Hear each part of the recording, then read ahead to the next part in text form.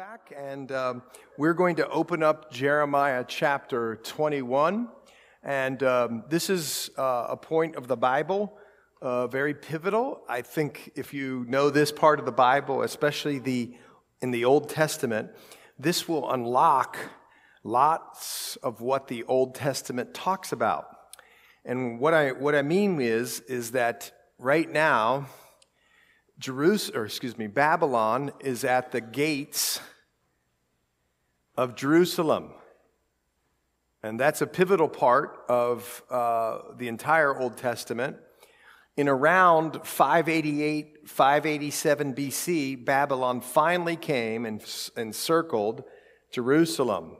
And to me, this is the most important date for Old Testament Bible knowledge, and that's 586 BC. For in 586 BC, Babylon wiped out Jerusalem. Now, that was the third of three sort of invasions into Jerusalem, but the third was the knockout punch, the final blow. And we now, in chapter 21 of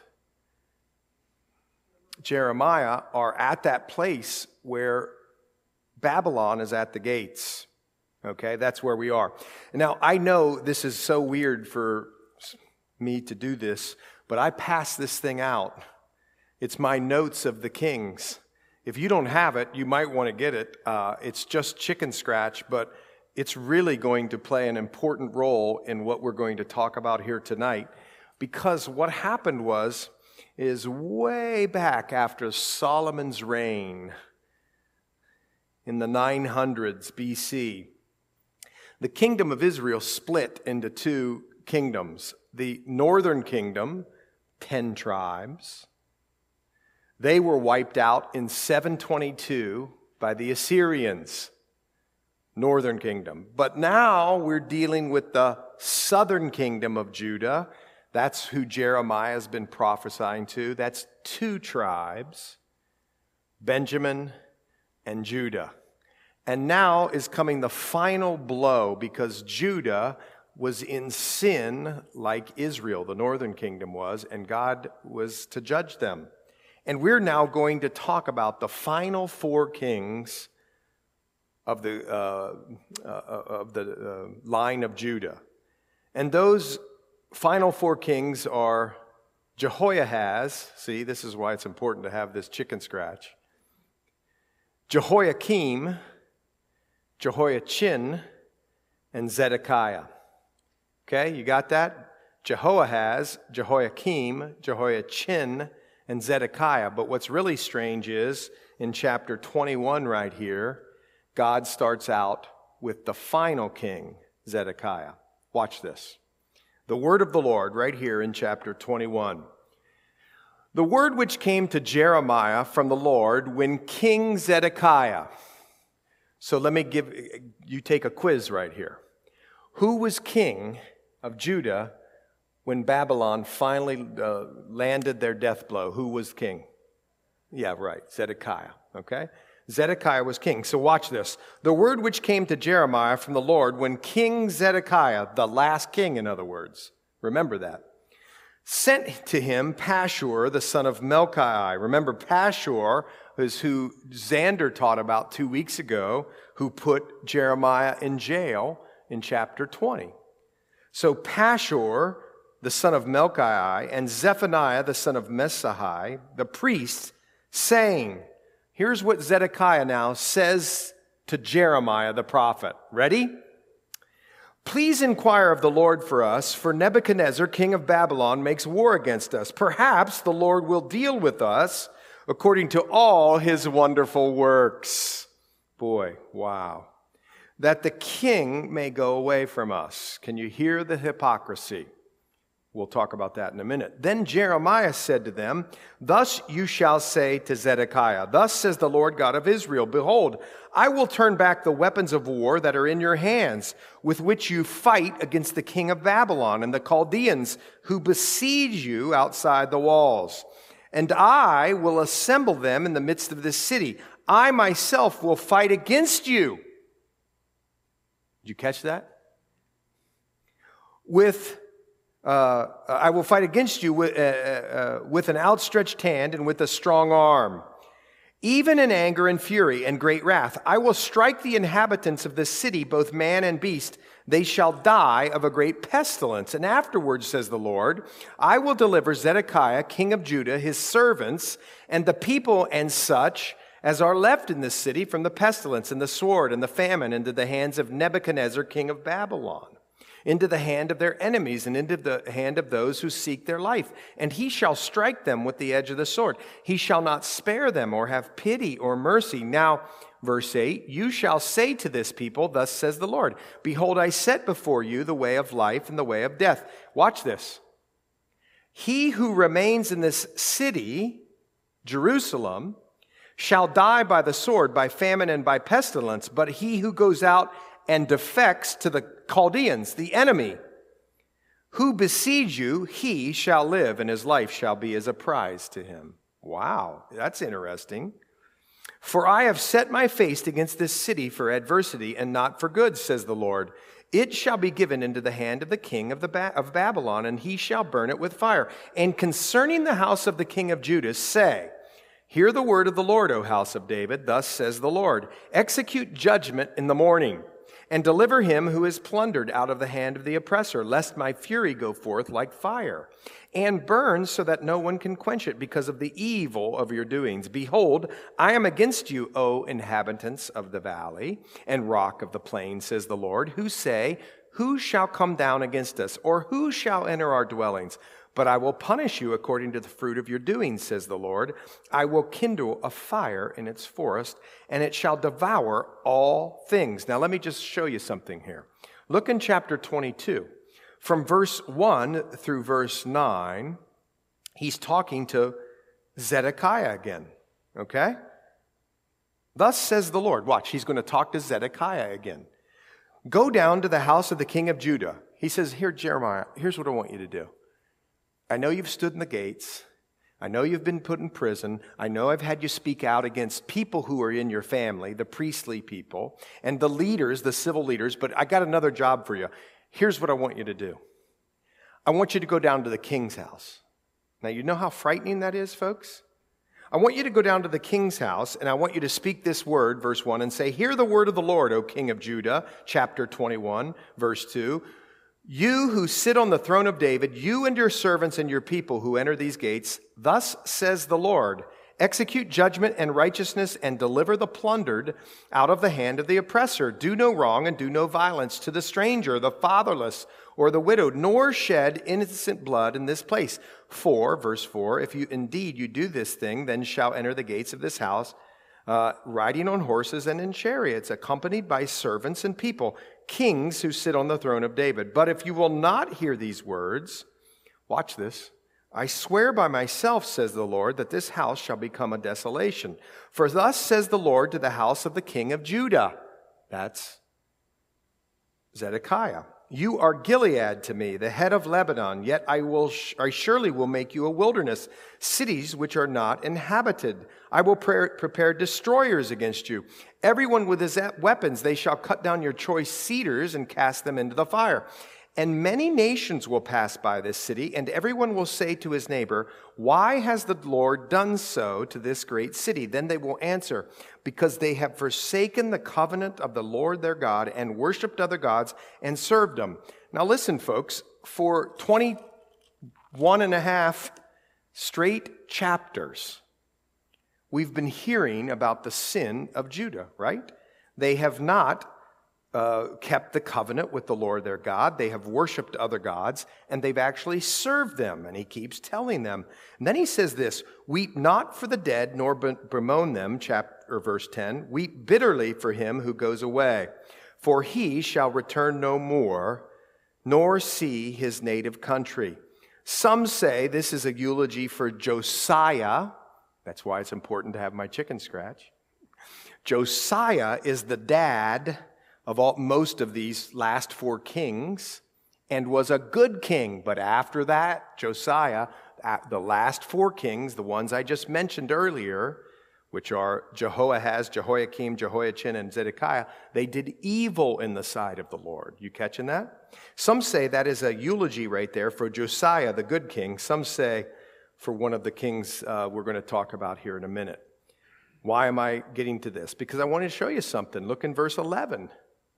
For thus says the Lord concerning Shallum, the son of Josiah, king of Judah, who reigned instead of his father. Who's Shallum?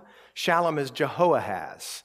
He's Josiah's youngest son, or younger son. He's the fourth son of Josiah. Remember, it's Josiah, then 4 bad kings, concluding with Zedekiah. And Shallum is Jehoahaz, which is his young son. Okay, he's called Shallum in 1 Chronicles 3. That's how we know Jehoahaz connected. But anyway, this one only reigned 3 months. Then, guess what happened to him? The Egyptian pharaoh, Necho, came up into Judah, and he basically knocked him out, this young guy, this Shallum. He knocks him out, and he takes his brother, named Jehoiakim, and installs him. Did you catch that? So we have, after Josiah, we have Jehoahaz, also named Shallum. He reigned 3 months. He tried to do some deals with Egypt. That's not a good thing, folks. The Egypt Pharaoh came out, knocks him out, and says, I'm going to take your brother and put him in power in Judah. And so his next brother, Jehoiakim, was sort of a puppet from a foreign country. But check this out. The prior one, Shallum, Jehoahaz, it said of him that he did evil in the sight of the Lord, and it appears that later he died in Egypt, 2 Kings 23. He came to a disastrous end. You catching that? This is important for the story. That's why I'm going through it with you. So that's who he's talking about here, is this kid, this young man who reigned for just 3 months. But watch what was characteristic of the king of Judah 3 months at the time. Watch this.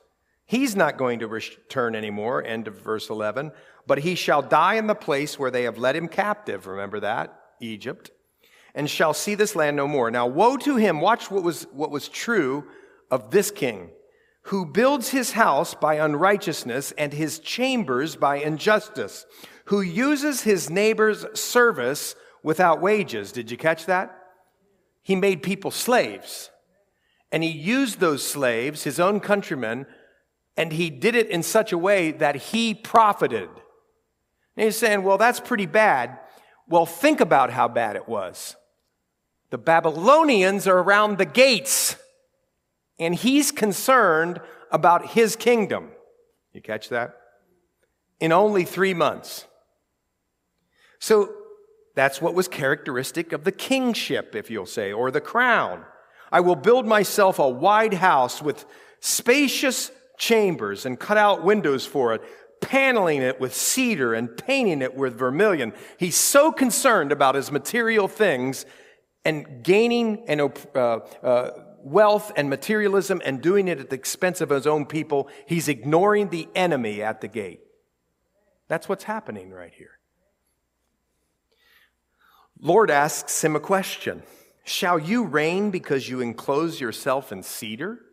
You think just because you're rich, that's truly reigning, R-E-I-G-N, just because you're rich or wealthy, or you've had, you've been graced with this or education or intellect or beauty or whatever, do you think that's what makes you reign?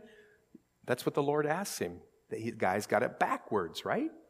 Well, keep going with me. Did not your father, who's his father? Josiah, the good guy. Watch this.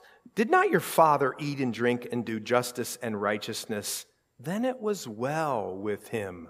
His father seemed to be able to handle the kingship and not to live for material things, but to live for eternal things, because he knew that these things were going to burn. And these things that he was concentrating on, like righteousness and justice, those are eternal things. Josiah, the dad, did well. You catching that?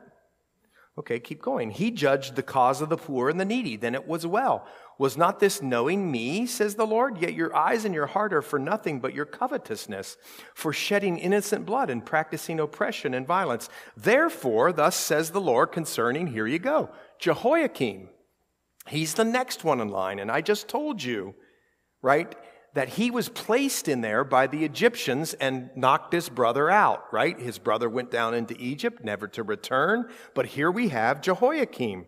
He was renamed Jehoiakim by the Egyptian Pharaoh. His real name was Eliakim, 2 Chronicles 36:4.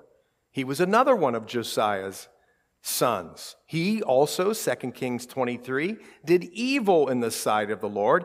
Listen, watch this. He was actually taken captive by King Nebuchadnezzar. That's Babylon. You can read about that in 2 Kings 24 or 2 Chronicles 36.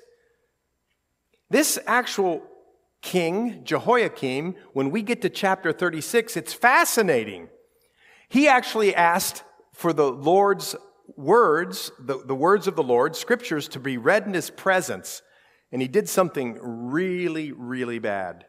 As Jeremiah was reading the scrolls that he had, the words of the Lord, the king actually took a knife, and every time he got done with a scroll, he cut it in half. Ooh, shoot. That's in chapter 36. Well, this one sort of had a bad end, Jehoiakim. He actually was taken to Babylon, but then he was brought back from Babylon, back to Jerusalem before the captivity. And listen, here, I'll read it to you. Don't lament, look in verse 18. They shall not lament for him, saying, alas, my brother, or alas, my sister. They shall not lament for him, saying, alas, master, or alas, his glory. He shall be buried with the burial of a donkey, dragged and cast out beyond the gates of Jerusalem. And that prophecy actually came to pass, because as I told you, he was taken to Babylon, but then he was brought back into Jerusalem, and the writings of Josephus, extra biblical writings, say his body was slammed against the walls of Jerusalem, and then he was thrown over the walls, and that prophecy was fulfilled. That's how he died. But look, it says, go up to Lebanon in verse 20 and cry out and lift up your voice in Bashan. Cry from Abiram, for all your lovers are destroyed. I spoke to you in your prosperity, but you said, I will not hear. This has been your manner from your youth, that you did not obey my voice. That's sort of like God speaking. Listen, if you wanted to sum up Jeremiah's whole prophetic ministry from chapter 1 till now, here's what you'd do. You'd read verse 20 and verse 21 of chapter 22. You get that? He cried out, he lifted up his voice, all lovers are destroyed. He spoke, watch this. He spoke to Judah in their prosperity when they were comfortable, when everything was going great. And what happened? You said, Judah said, I won't hear. This has been your manner from your youth, that you didn't obey my voice. Now file that away for a minute. That's pertinent to the story. So in verse 22, the wind shall eat up all your rulers, and your lovers shall go into captivity. Surely then you will be ashamed and humiliated for all your wickedness, O inhabitants of Lebanon, making your nest in the cedars. Apparently, this king made his nest in the cedars, as his home was covered with cedars. Apparently, he had made such an ornate home that it looked like you were in the forest when you were in his living room. How gracious you will be when pain comes upon you, like the pain of a woman. Now watch this. Verse 24. Jehoiachin. You get that? Jehoiachin. He's also named Coniah. As I live, says the Lord, though Coniah the son of Jehoiakim, king of Judah, were the signet on my right hand, yet I would pluck you off, and I will give you into the hand of those who seek your life, and into the hand of those whose face you fear, the hand of Nebuchadnezzar, king of Babylon, and the hand of the Chaldeans.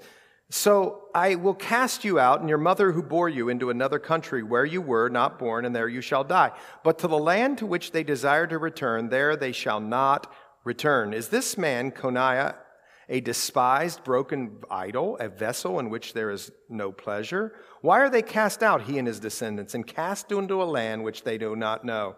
O earth, earth, earth, hear the word of the Lord. Thus says the word, write this man down as childless, a man who shall not prosper in his days, for none of his descendants shall prosper, sitting on the throne of David and ruling anymore in Judah. Now, you just read something that maybe you just let fly by, but people have debated this in the Bible. This is called the curse of Jeconiah. Remember, in 2 Samuel, the Lord tells David that your line is going to be an everlasting line that will sit on, the throne of Israel. Remember that? That's in 2 Samuel. That's basic to your Bible understanding in the Old Testament. But here, folks, did you just catch what happened? What happened is the Lord said, hold on here now, Jehoiachin,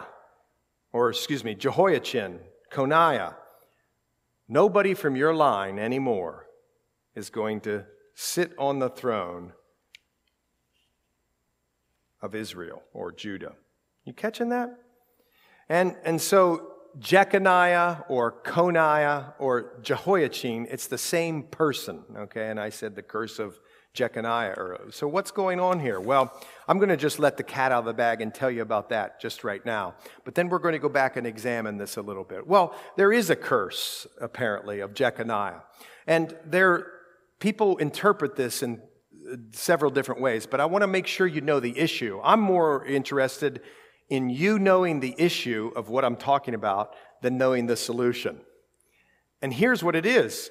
The Lord told David that there's going to always be somebody on the throne from your line. And here we get the end of the line. He's from the house of David, and God says none of your kids are getting on there. And you say, oh, shoot.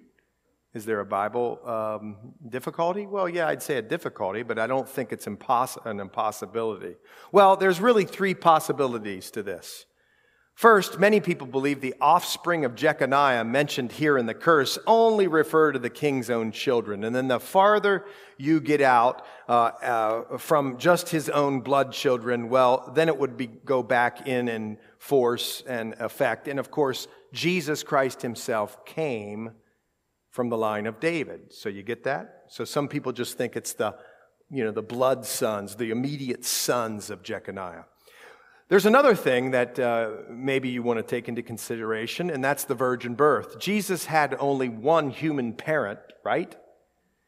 His mother, Mary.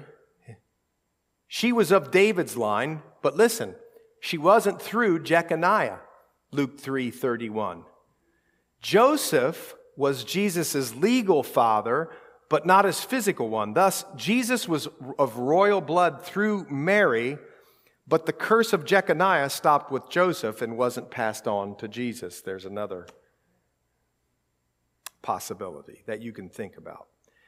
Here's a third thing, is that some people say God reversed the curse on Jeconiah's family, hinted at by the prophet Haggai, who told Zerubbabel, which was Jeconiah's grandson, that God would make him a signet ring on God's hand. That's in Haggai 2.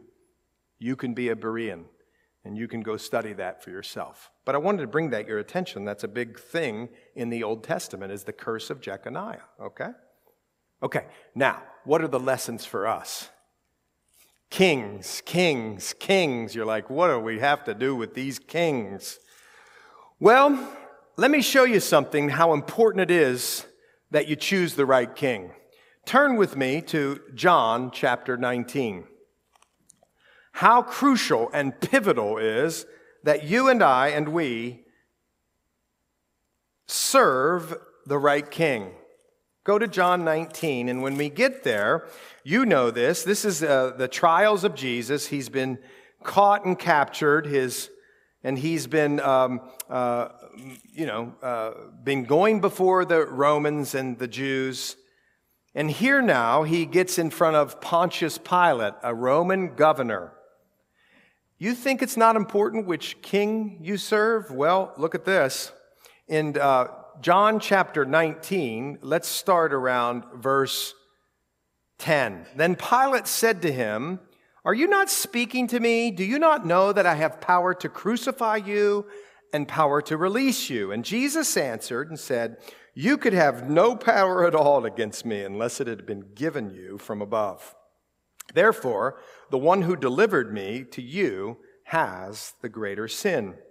Verse 12, from then Pilate sought to release him, but the Jews cried out, saying, If you let this man go, you are not Caesar's friend. Who's Caesar? He's the king of Rome, the emperor of Rome. Whoever makes himself a king speaks against Caesar. Well, when Pilate therefore heard that saying, he brought Jesus out and sat down in the judgment seat in a place that is called the Pavement, but in Hebrew, Gabbatha. Now it was the preparation day of the Passover, and about the 6th hour, and he said to the Jews, watch this. Here he is. Behold your king. Now listen to what the Jewish people say. This is deep and utter blasphemy. But they cried out and said, away with him, crucify him. And Pilate said to him, shall I crucify your king? And the chief priests answered, wow, we have no king but Caesar.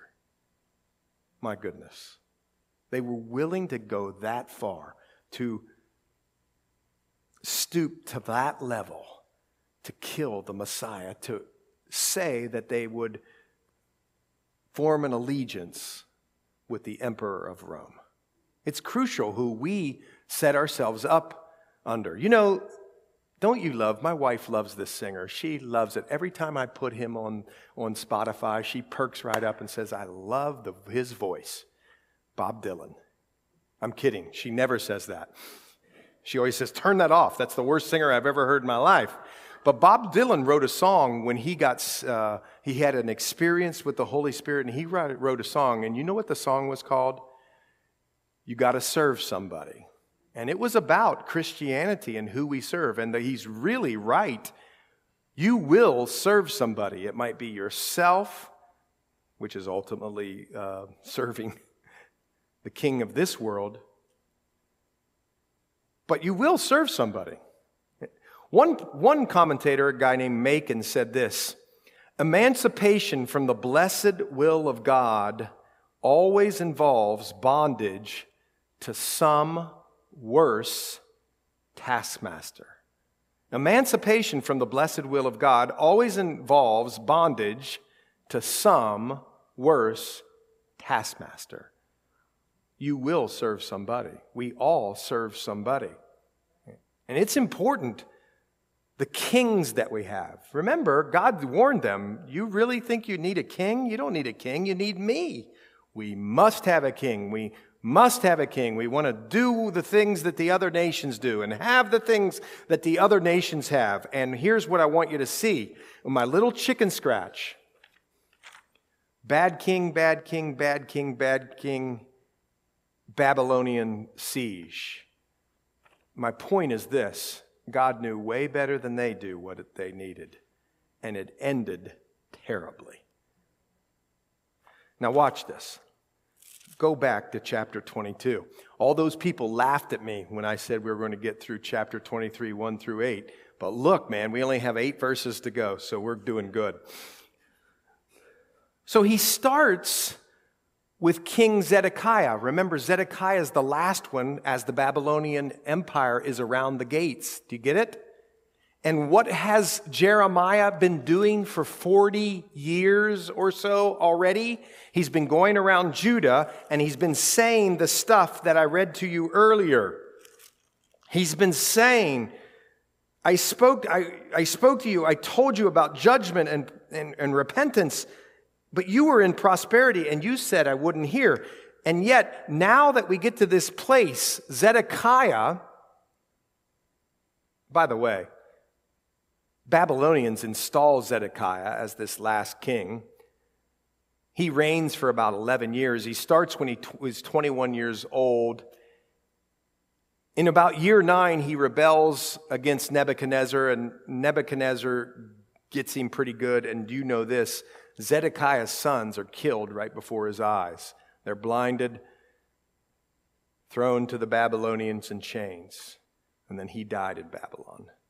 It didn't end very well. But here, before that, all of that happens, the Babylonians are at the gate. And what does he say when he knows he's been caught? Hey, go pray to the Lord. Go pray. Go down there. See if he'll hear our word, O King of Judah. Or see if he'll hear our word, O King. I'm the King of Judah, and we're the favored nation. And he asks for prayer, doesn't he? He asks for prayer from the Lord after all this time, 40 or 40-some years. And he says, really? Is Nebuchadnezzar going to really make war against us? And I don't know if you noticed this, but false prophets are all over the land.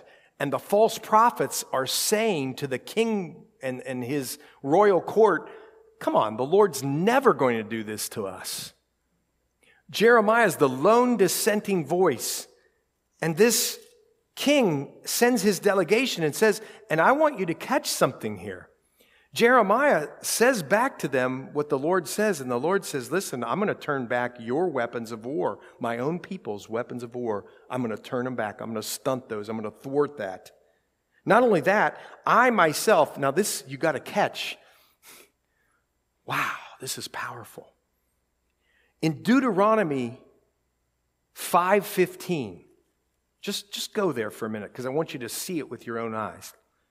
In Deuteronomy 5:15, go there.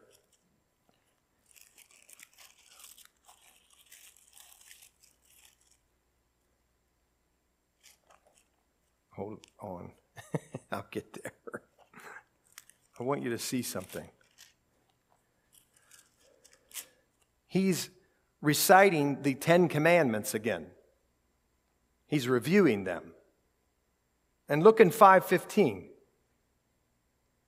At the end, and remember that you were a slave in the land of Egypt, and the Lord your God brought you out from there. Watch this. By a mighty hand and by a mighty outstretched arm. Therefore, the Lord God commanded you to keep the Sabbath. Do you catch what I'm trying to say here? The Lord used language with Jeremiah that the Jews would sort of know with one of the most famous stories of their time. And that's this, that when the Lord brought them out of Egypt, he did it with an outstretched hand. Now I want you to see. In other words, your whole life has made me reverse my bringing you out in aid to now I'm going to fight against you with an outstretched hand. Are you catching that? It's so sad. I'm going to fight against you with an outstretched hand and with a strong arm. In anger and fury, I'm going to strike you, both man and beast. And you know that's exactly what happened. I want you to see another thing here. Do you know what Hebrews 12:9 says? Well, why don't you go there? Actually, I think you do know what it says, but why don't we all turn there or wait till I get there? Hebrews 12:9 says this. Well, let's start at 7. If you endure chastening, God deals with you as with sons. For what son is there whom a father doesn't chasten? But if you are without chastening, of which all have become partakers, then you're illegitimate, not sons. Furthermore, we have had human fathers who corrected us, and we paid them respect. Shall we not much more readily be in subjection to the Father of spirits and live? For they indeed for a few days chastened us as seemed best to them, but he for our profit, that we may be partakers of his holiness. I want you to catch something here. God says to the people who are in Jerusalem, who are going to be exiled all those miles away for all those years, I want you to lean into it. I want you to accept the chastening. Because the chastening is coming. It's necessary. We're past the point of no return, and I want you to lean into the chastening. Are you catching that, man? The Lord chastens his family. I don't chasten other people's kids, just my own if it's necessary, or our own. I wouldn't do that. That tells us we're a child of God. Well, you go on and you have this message to the house of David right there in chapter 21, 11 through the end of the chapter. I'm going to punish you according to the fruit of your doings. Verse 14, I'll kindle a fire in its forest, and it shall devour all things around it. Do you see judgment is referred to here as fire? Isn't that interesting? Then we go on into chapter 22, and the Lord gives us, again, he does it a second time, he talks to us about the four kings. Kings, kings, king, king. He wants us to see what a bad king is like. And we do see what a bad king is like. We see, again, that they're concerned about material things. They're concerned about things that don't even matter, and they're concerned about these things at the most inappropriate time when the enemy is already at the gate. Isn't it odd to you to think that the 3-month serving king would be worried about what's in his living room or what's in his house, or how can I subject these slaves for my own profit and gain at a time in which they're about to be overrun?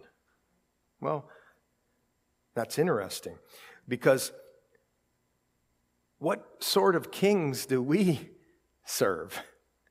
I mean, we serve kings like this. We serve the king of popularity, or we serve the king of self, because we're all in here. Raise your hand if you're a people pleaser. Man, I'm a people pleaser by nature. Without the Lord in my life, that's the way I am. People pleasing, it's the making yourself an idol. And so we serve ourselves, and we serve image, and we serve money, and we serve relationships, a husband or a wife. We serve all kinds of things. And man, can they be bad. Here it says the end of these things is that at the end of it, no one's even going to lament for him or her or how you spent your life. You're just going to be a blip on the screen, and it's not even going to matter. That's what the end of serving those idols or kings does. You'll be buried with the burial of a donkey. Your life didn't matter. You could be the richest person in the world, the wealthiest person in the world. You could be the most handsome, the most beautiful, have the best clothes, or whatever it is, and have no impact according to what the Lord has asked us to do. So what does it say to us? It says that when the Lord speaks something, we don't wait on it. Oh, the Lord is gracious and merciful. We do make mistakes and we don't get it sometimes, and he keeps at us. But the Bible does tell us that, like, for instance, are you going to come into the family of God or not? Today is the day of salvation. And as I look around this room, I think most of the people here are saved. But in the same time, what has the Lord been talking to you about? Is he your good and gentle and quiet and strong and powerful and majestic king, or is he not? Is he asking you to go and ask for forgiveness? Is he asking you to go have that hard conversation? Is he asking you to get gossip out of your life? Is he asking you to, I don't know, maybe you haven't been tithing? Whatever it is, it could be a million things. And the Lord's asking you, and here, instead of waiting for that, what about if we just acted upon what the Lord is calling us to do? Have we been serving in the places that we've been served, or that we need to serve, or God's asking us to serve? Or are we cruising? It's easy to cruise, folks. Maybe the Lord's calling you to that. Well, as you keep going, you get king after king after king, and you recognize, as we read in the New Testament, we recognize that it's so vitally important which king we decide that we're going to choose. And then we keep reading. Verses 1 through 8.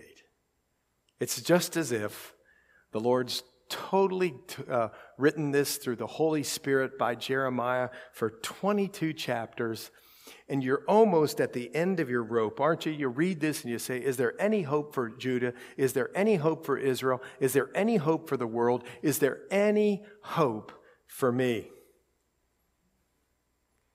And here he comes, and he writes this. Woe to the shepherds who destroy and scatter the sheep of my pasture. So think about it. What's he been writing about? The deterioration of the authorities and the shepherds that Israel themselves said they needed. And they've all deteriorated after Josiah, one right after another. Bang, bang, bang, bang. And they led Judah into this terrible thing that led them into the great chastening of Babylon. And here he says, woe to the shepherds who destroy and scatter the sheep of my pasture. Now remember, in chapter 5 and chapter 6 and chapter 10, he's had to say these hard words against the shepherds before. These not only are the civil rulers, but it's also the religious leaders of the society. And we don't want to lead people. We don't want to destroy people. And we don't want sheep to scatter. We want to lead people into the pasture as people who are just following the Lord and lead you into the green pastures where you can graze and be healthy and grow and love. That's what we want to do. But woe to us if we're destroying and letting people scatter in division.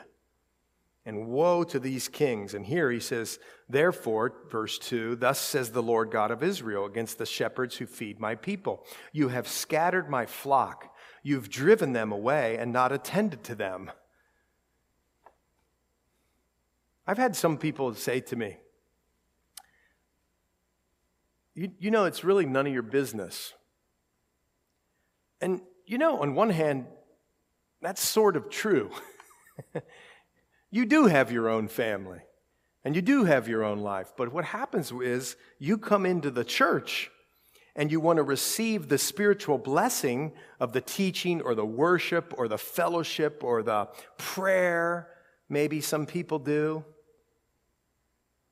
But remember, when you come into a church, this is a different thing. This is not only body life, but it's spiritual discipline. And we already talked about this on Sunday. Spiritual discipline isn't so we can knock people out or make them feel bad. No, it's to just restore them in repentance, because a repentant life, a transparent life, that's the healthy life with the Lord. And so we're trying to do that. And so, yes, I understand when people say it's none of your business, but see, you're in the church, and so now it is our business as the shepherds. You get that? So sometimes we have to come and have hard conversations with people, and that makes people uncomfortable. Quite frankly, it makes me uncomfortable, but it has to be done. Because why? We're attending the sheep, or tending the sheep. And we don't want them to scatter or to go away or to run down that path that we know is evil and wrong and bad. And so they must be warned and tried to keep them out of those paths. But they've scattered. They've not attended to them. There's gazillion churches right now who won't say anything. They just want to share some fantastic, beautiful message with the great looking, it looks like a concert, and it's entertainment so that people will come in and have fun and have a great time. And see, folks, that's not church.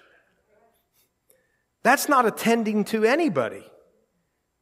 That's not growing up sheep to be healthy and to be on their own. No, that's just entertaining them. He says, behold, I will attend to you for the evil of your doing, says the Lord, but I will gather the remnant of my flock. This is fascinating. Out of all countries where I have driven them, and bring them back to their folds, and they shall be fruitful and increase. I will set up shepherds over them who will feed them, and they shall fear no more, not be dismayed, nor shall they be lacking. Now, this is amazing prophecy, because you know in the near fulfillment, I'm using mountains as my hands here. If you go out into the mountains and you look at these two mountains, that one looks right behind the other, but really it could be far away. But they look right behind the other one. And here, there's a near fulfillment of this prophecy, but there's also a far fulfillment of this prophecy. What am I talking about? Well, the Jews did come back out of exile, didn't they?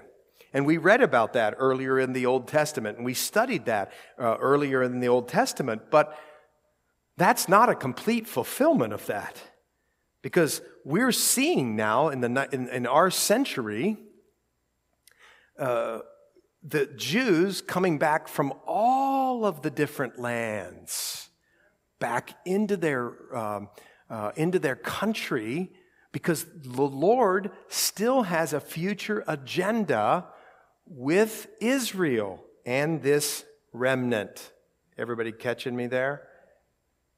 So he will gather the remnant of his flock, and he's done that, but he's continued to do that. And he's going to deal with Israel, and they shall be fruitful and increase, set up shepherds over them who will feed them, and they'll fear no more, nor be dismayed.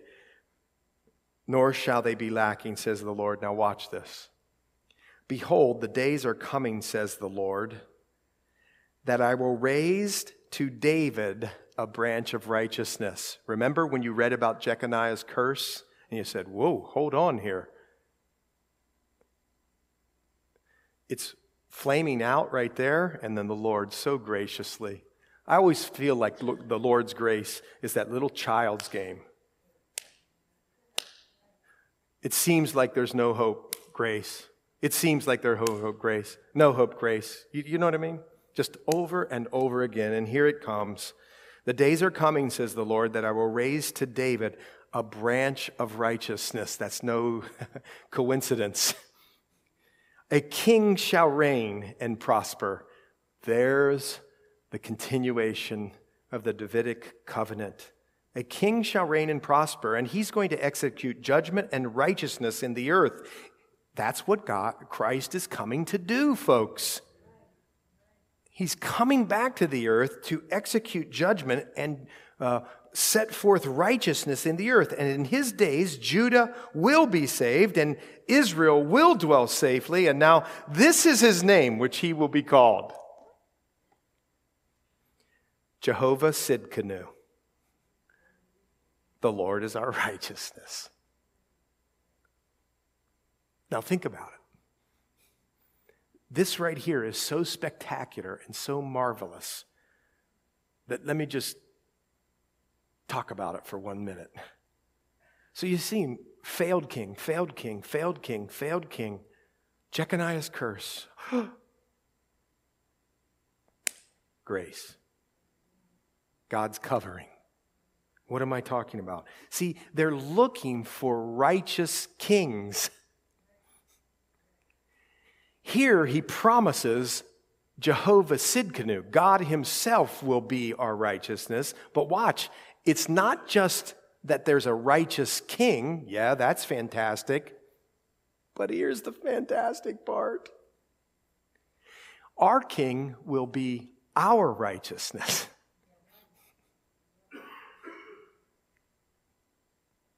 The Lord, our righteousness. You see, isn't this interesting? Zedekiah means righteousness of the Lord. It didn't turn out that way for Zedekiah. God stepped in and said, I'm going to have to send my son, or I'm going to send my son, and not just send your son to right the wrongs of the kings. This righteous king will do that, but he'll also be your righteousness. You know this, right? When you go to 1 Corinthians 30, we talked about this in the prayer class the other day. When you go to 1 Corinthians 30, head over there. Or 1 Corinthians 1, there's no 30. 1 Corinthians 1, verse 30, sorry about that.